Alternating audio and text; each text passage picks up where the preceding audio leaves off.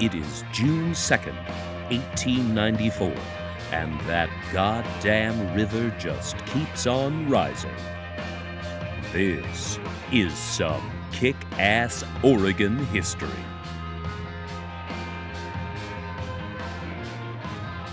Welcome to another installment of Kick-Ass Oregon History, a survey created by the geeked out history folks at orhistory.com. We profile only the most badass, captivating Oregon stories. It's all Oregon sex, drugs, rock and roll, and earth-shattering, devastating destruction. Basically, the good stuff. Kick-Ass Oregon History is a presentation of orhistory.com and is supported by listeners like you. If you'd like to support the podcast, visit orhistory.com and click Donate.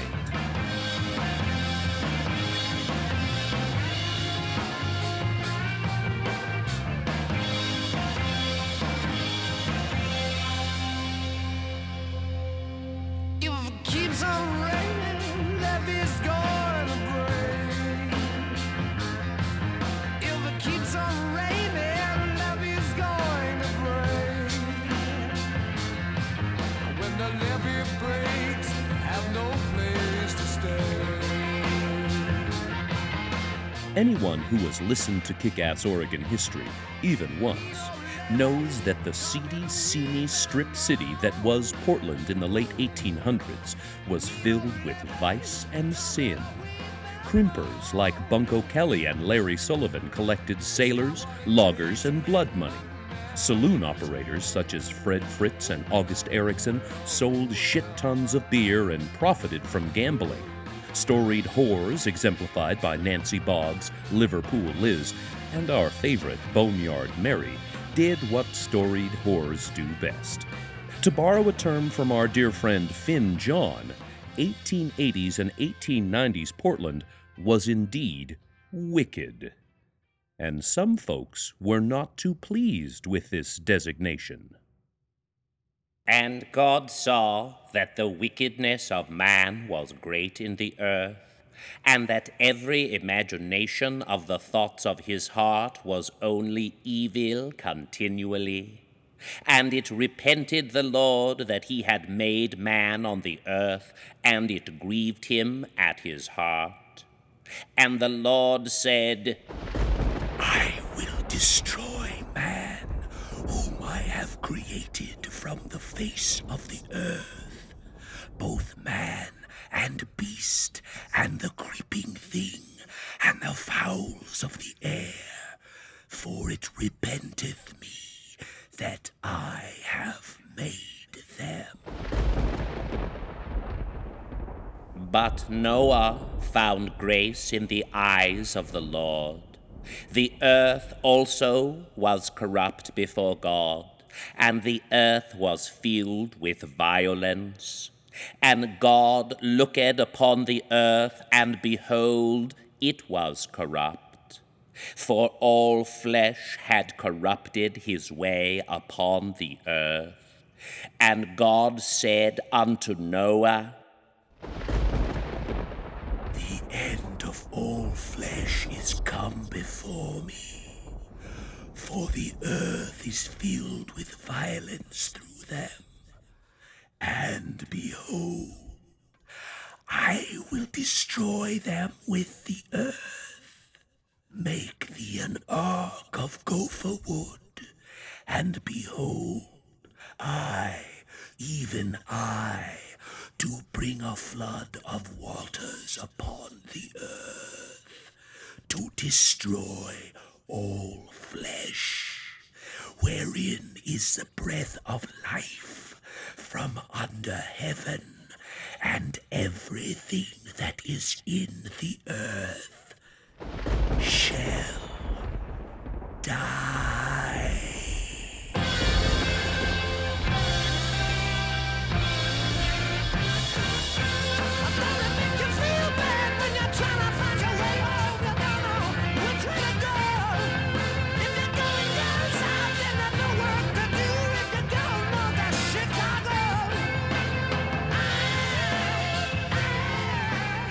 In the early years of our state, flooding in Oregon was nothing new. Rivers' freshets were quite a common thing. Today it is difficult to create a natural Columbia River in our mind, but remember, before this was one of the most engineered rivers in the world, before all the mighty dams were constructed that regulated every flow of water that passed down its mighty brown surface, the Columbia flooded, often. In fact, every spring and early summer saw the Columbia rise.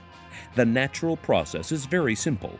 Snow in the mountains melts, and it comes downstream. Rain falls in the watershed, and it flows to the ocean as well. Lots of snowmelt, lots of rain, and no concrete and rebar constructed dams to restrict the flow, and you get seasonal flooding. The Willamette River flooded as well, and high water in one of these intertwined rivers always affected the other. The summer of 1866 found the Willamette at a height of 21 feet above the low water mark. In 1890, it also found the Willie's water level rising very high, and then falling rather abruptly. But nothing ever topped the Great Flood of 1894.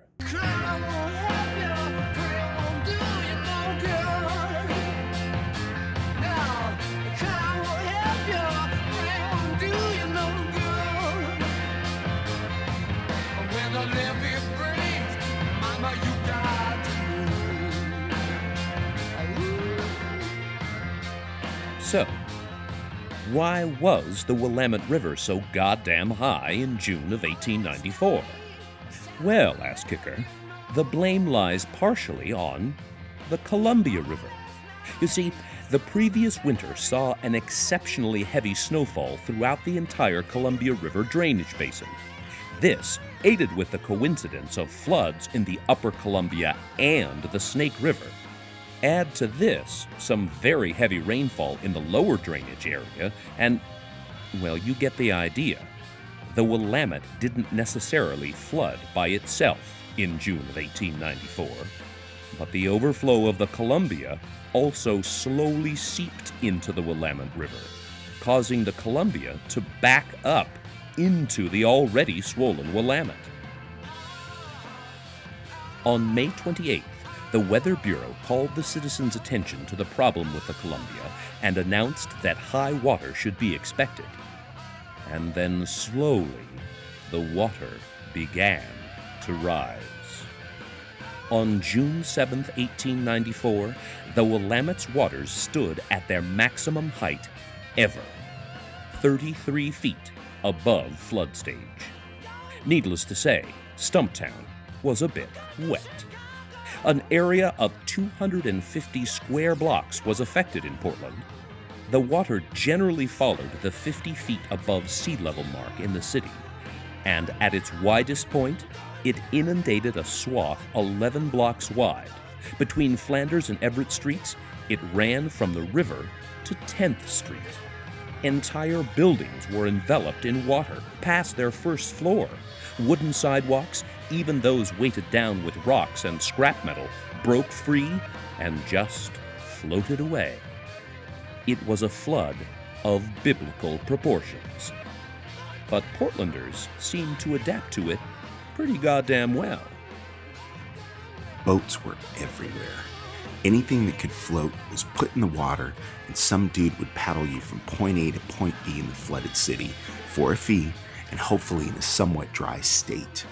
Barges, rafts, bateaux, and even the lifeboat from the steamer Oregon were pulled into service. Boats rode through the arched doorways of Union Station and through the open doors of freight cars that stood on the tracks. Boats would jam up at embarkation locations on the newly created floating sidewalks. Crashed and mashed together, tempers would flare, and harsh words would be exchanged. Piloted in a somewhat awkward fashion, these clumsy craft would crash into abandoned storefront windows. The sounds of smashing glass was as common as the straining of oars. More elegant than the riffraff, canoes were reported to be the preferred craft of businessmen, and William Ladd was noted specifically as possessing a beautiful canoe which he manipulated with skill and grace. How many boats were in our fair city of yesteryear? Even the Oregonian couldn't answer the question. As guess to the number of boats now in the streets is about as difficult as counting a flock of geese. They are constantly on the move, save the picket line awaiting customers. There must be 1,000 to 1,500. As the correspondent added somewhat sardonically, Enough, when waters recede, to overstock the market and furnish excellent opportunities for many boys to drown themselves in the river.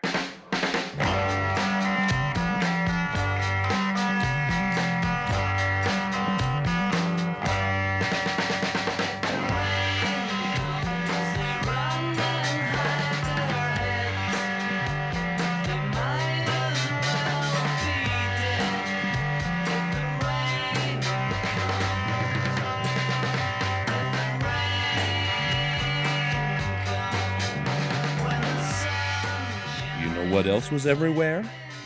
Photographers. Photographs of suit-clad, mustachioed men standing in the water, in front of buildings, with ducks swimming by, became very, very ordinary. The cameramen have photographed almost every building and point of interest in the submerged district, and photos of the Great Flood of 1894 are now almost as common as playing cards. It's almost impossible to pass through the flooded streets without being halted and required to keep still for a moment so the picture will not be spoiled.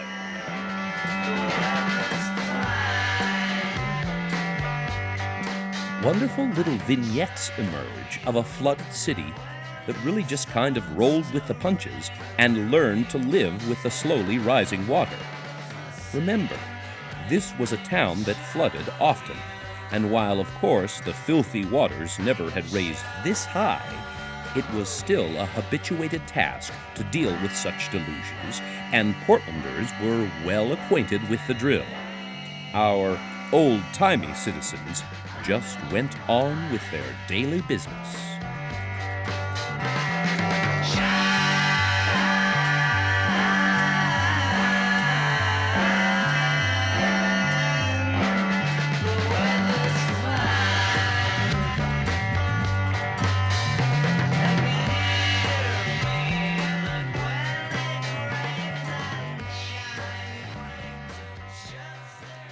The Chinese, for the most part, are excellent boatmen, and the manner in which they handle their strange-looking craft is interesting.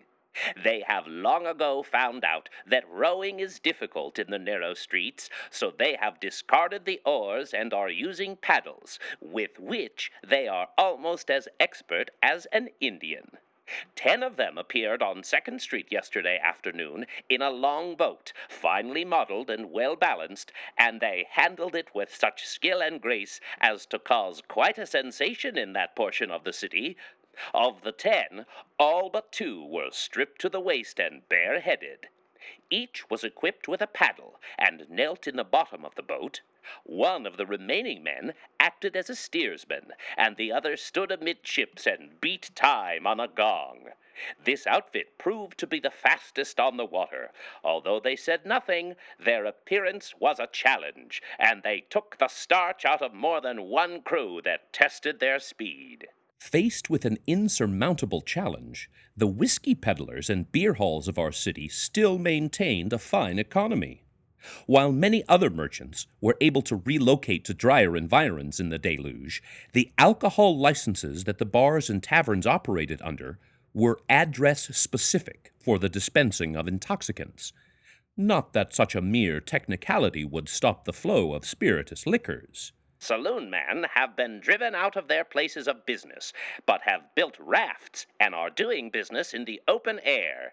Others have removed to the 2nd story, where they appear to be doing a thriving trade. Other bits of commonplace business became bizarrely complex beneath the swollen waters. On Front and Stark, a submarine diver in full armor went to work trying to get a safe open and remove important books and papers. A person passing in front of the building was startled to see his helmet, looking like a huge bald head, rise to the surface with the diver following. It seemed he needed a cold chisel to open the safe, and when he was given it, he and his helmet immediately sank out of sight, with a great bubbling and sputtering.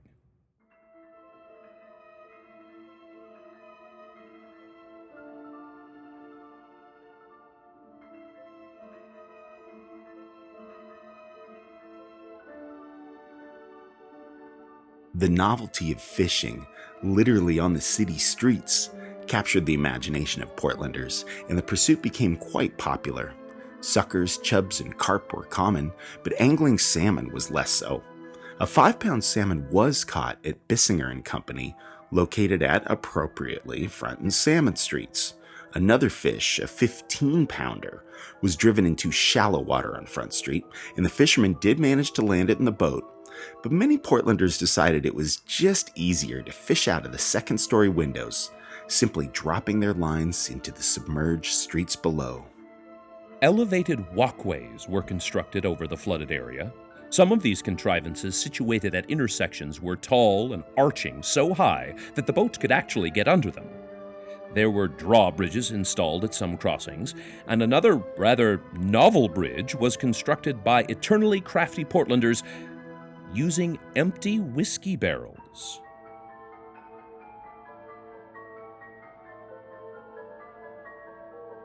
It was not all fun and games with empty whiskey barrels during the Great Flood of 1894. Businesses in the affected area which had means were able to move temporarily to higher ground, but not all of our residents were so fortunate.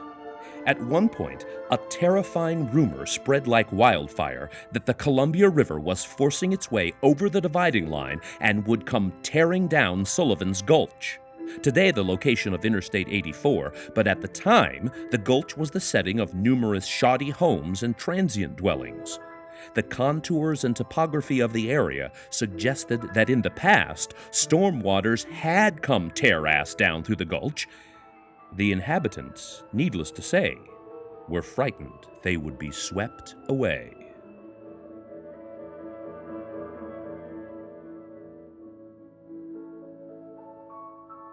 We like to talk about the North End, or today's Old Town, quite a bit here at Kick-Ass Oregon History, because that's where all the naughty shit happened. The whores, the Shanghaiers, or the crimps, the giant saloons and the gambling, the sailors and the loggers and the drunks and the bums. The fun stuff. But it was also the home to the vulnerable, the most on edge, those Portlanders that were living truly on a shoestring. And while the businesses and the wealthy were pretty inconvenienced by the Great Flood of 1894, most of the other residents of the North End, they just straight up got fucked. Even the Oregonians seemed to be a little bit hardened by those impoverished souls. They reported that as the water rose, the poor piled their pitiful household belongings onto impoverished rafts and looked for higher ground, homeless. Hotels and lodging homes became crowded in the flood, with those that could afford to pay the rent. Some benefit was seen in the flooding of this district, or at least the Oregonian saw such. Whitechapel was never so orderly as it has been during the past 2 days. Police regulations, combined with the elements, have wrought this change. Saloon bums and creatures of a similar nature are no longer to be seen on the streets, and resorts that have always given the police trouble are closed up and dark. Drunken men are still to be found, however. They go floundering through the flood, tumbling about and sputtering like fish in shallow water. Several of them have had narrow escapes from drowning, for had no one been on hand to pick them up when they fell, a watery grave would have been theirs. And just think of all those poor, soon-to-be sailors locked up down in the Shanghai tunnels. Oh, right, that's all just bullshit.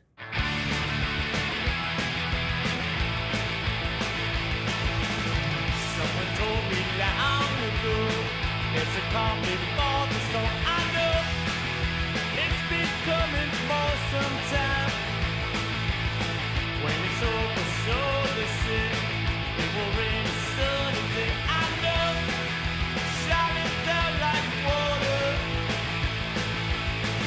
I wanna know, have you ever seen the rain? I wanna know, have you ever seen the rain? Come in there, sunny day. And of course, this was a regional disaster. The Dalles saw their high water mark reach 53 feet, and the damage there was massive. Entire Columbia River communities were affected and fared much worse than Portland. Captain Bailey of the steamer Baker arrived in Portland with the disabled ship Harvest Queen in tow. The captain described the scene on the Columbia River. The Cascades are now one of the grandest and most sublime sights man ever looked upon.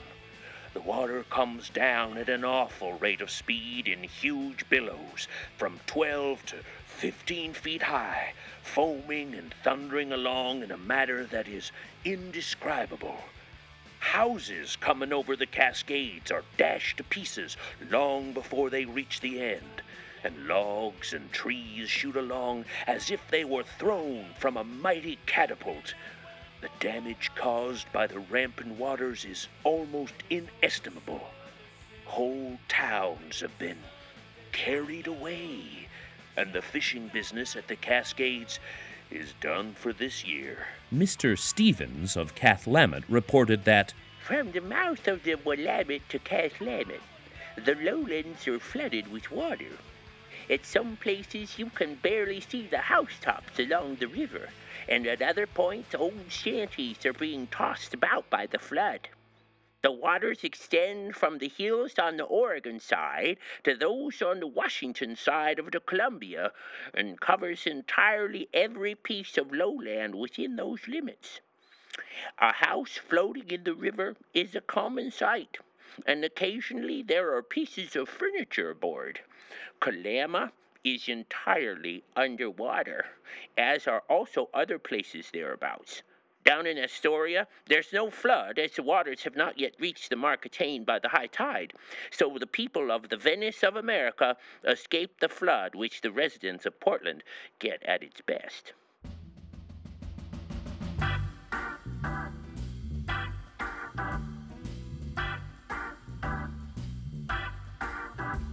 And certainly, dear ass kicker, we would be remiss if we didn't mention the rats. Oh, and the shit. Don't forget the shit. You see, the water was mixed with sewage, and the flood created an odor which testifies to its unhealthy character. Fearing an epidemic of wickedness, it was thought that the receding waters would leave a cakey black deposit, a layer of shit, that would breed malaria, scarlet fever, and diphtheria. Not that an epidemic of wickedness was absent at the high water level. Massive numbers of vermin, waves of rats, were driven from the wharves by the flood to higher ground. Oh, except for the horde of rats that were witnessed on the counter of a flooded store on Morrison Street, huddled close together like a kindle of kittens, writhing and slowly starving to death.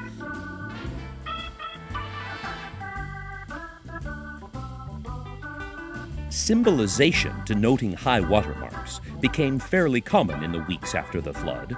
In fact, many communities along the Columbia River designated high water marks from the 1894 flood, and several brass plaques can be found on buildings in the Dalles to this day. In Portland, you can still find one at the Hazeltine Building at 2nd and Pine.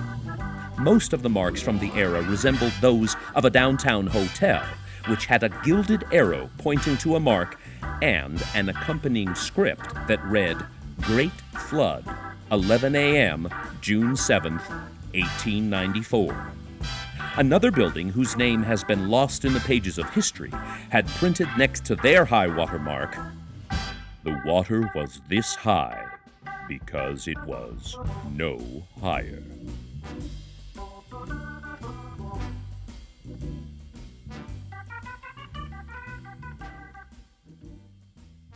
And it came to pass after 7 days that the waters of the flood were upon the earth. In the 600th year of Noah's life, in the 2nd month, the 17th day of the month, the same day were all the fountains of the great deep broken up, and the windows of heaven were opened. And the rain was upon the earth 40 days and 40 nights. And the flood was 40 days upon the earth. And the waters increased and bare up the ark. And it was lifted up above the earth. And the waters prevailed and were increased greatly upon the earth. And the ark went upon the face of the waters. And the waters prevailed exceedingly upon the earth, and all the high hills that were under the whole heaven were covered. 15 cubits upward did the waters prevail, and the mountains were covered. And all flesh died that moved upon the earth, both fowl and cattle, and of beast, and of every creeping thing that creepeth upon the earth, and every man. All in whose nostrils was the breath of life, all that was in the dry land died. And every living substance was destroyed which was upon the face of the ground, both man and cattle, and the creeping things, and the fowl of the heaven, and they were destroyed from the earth. And Noah only remained alive, and they that were with him in the ark. And the waters prevailed upon the earth 150 days.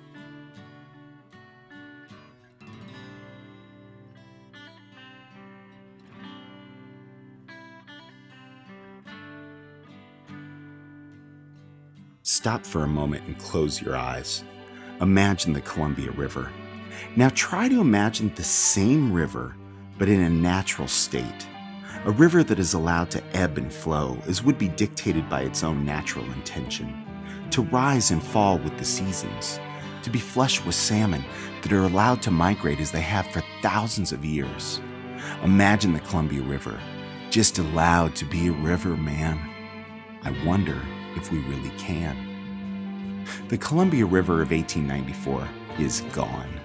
Today, the mighty Columbia has 14 dams severing its flow like a series of massive concrete tourniquets.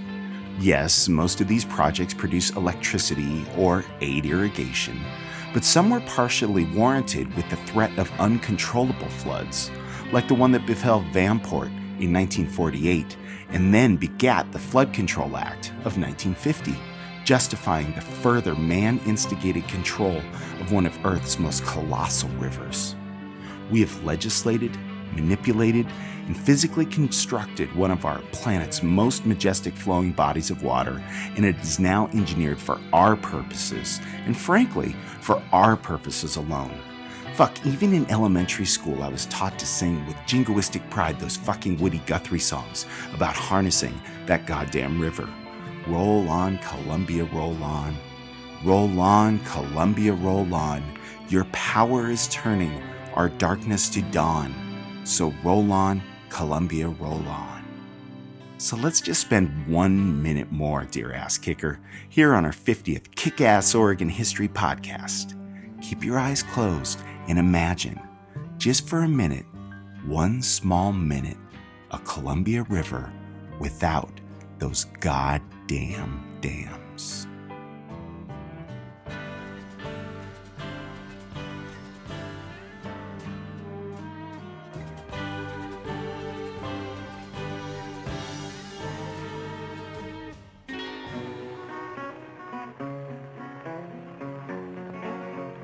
Green Douglas fir where the waters cut through, down her wild mountains and canyons she flew. Canadian Northwest to the ocean so blue. It's roll on, Columbia, roll on. Roll on, Columbia, roll on. Roll on, Columbia, roll on. Your power is turning our darkness to dawn. Roll on, Columbia, roll on.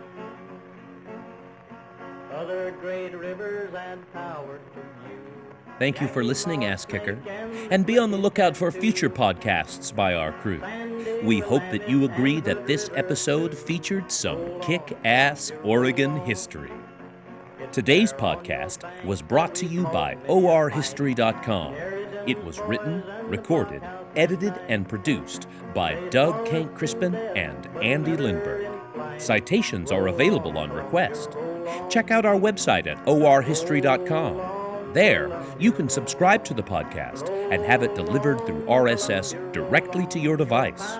You can sign up for our exciting Oregon history events, pick up Oregon history merchandise, get a list of songs featured in each podcast, receive extra insights into podcast topics, and read of our adventures as Oregon's rock and roll historians. Kick-Ass Oregon History is supported by listeners like you, and we're looking to do more. Soon, we will ask your help with an exciting new project. In the meantime, share the podcast with your ass-kicking friends, and stay tuned for our announcement. You can also support the podcast today. Go to orhistory.com and click Donate. Follow us on Twitter at Oregon_history. You can also like us on the Facebook. The email address is OregonHistorian@gmail.com. As always, we'd like to thank our friends at East Side Distilling, crafters of Burnside Bourbon, for their generous support. And coming up on June 18th, 2013, please join our resident historian Doug Kank Crispin at the Jack London Bar at 7:30 p.m. for the Great Flood of 1894. We'll hear odd stories from this deluge of biblical proportions, and we'll eat some cake. It also happens to be our second anniversary at the Jack London Bar, and the program is free. So come on down on Tuesday, June 18th at 7:30 p.m. Just don't get too close to Mr. Kank Crispin. That golden arrow does not point to his high watermark. You stay historic, Oregon, and kick ass. From the mouth of the Columbia to Cathlamet, the lowlands and Today's podcast was brought to you by Oregon.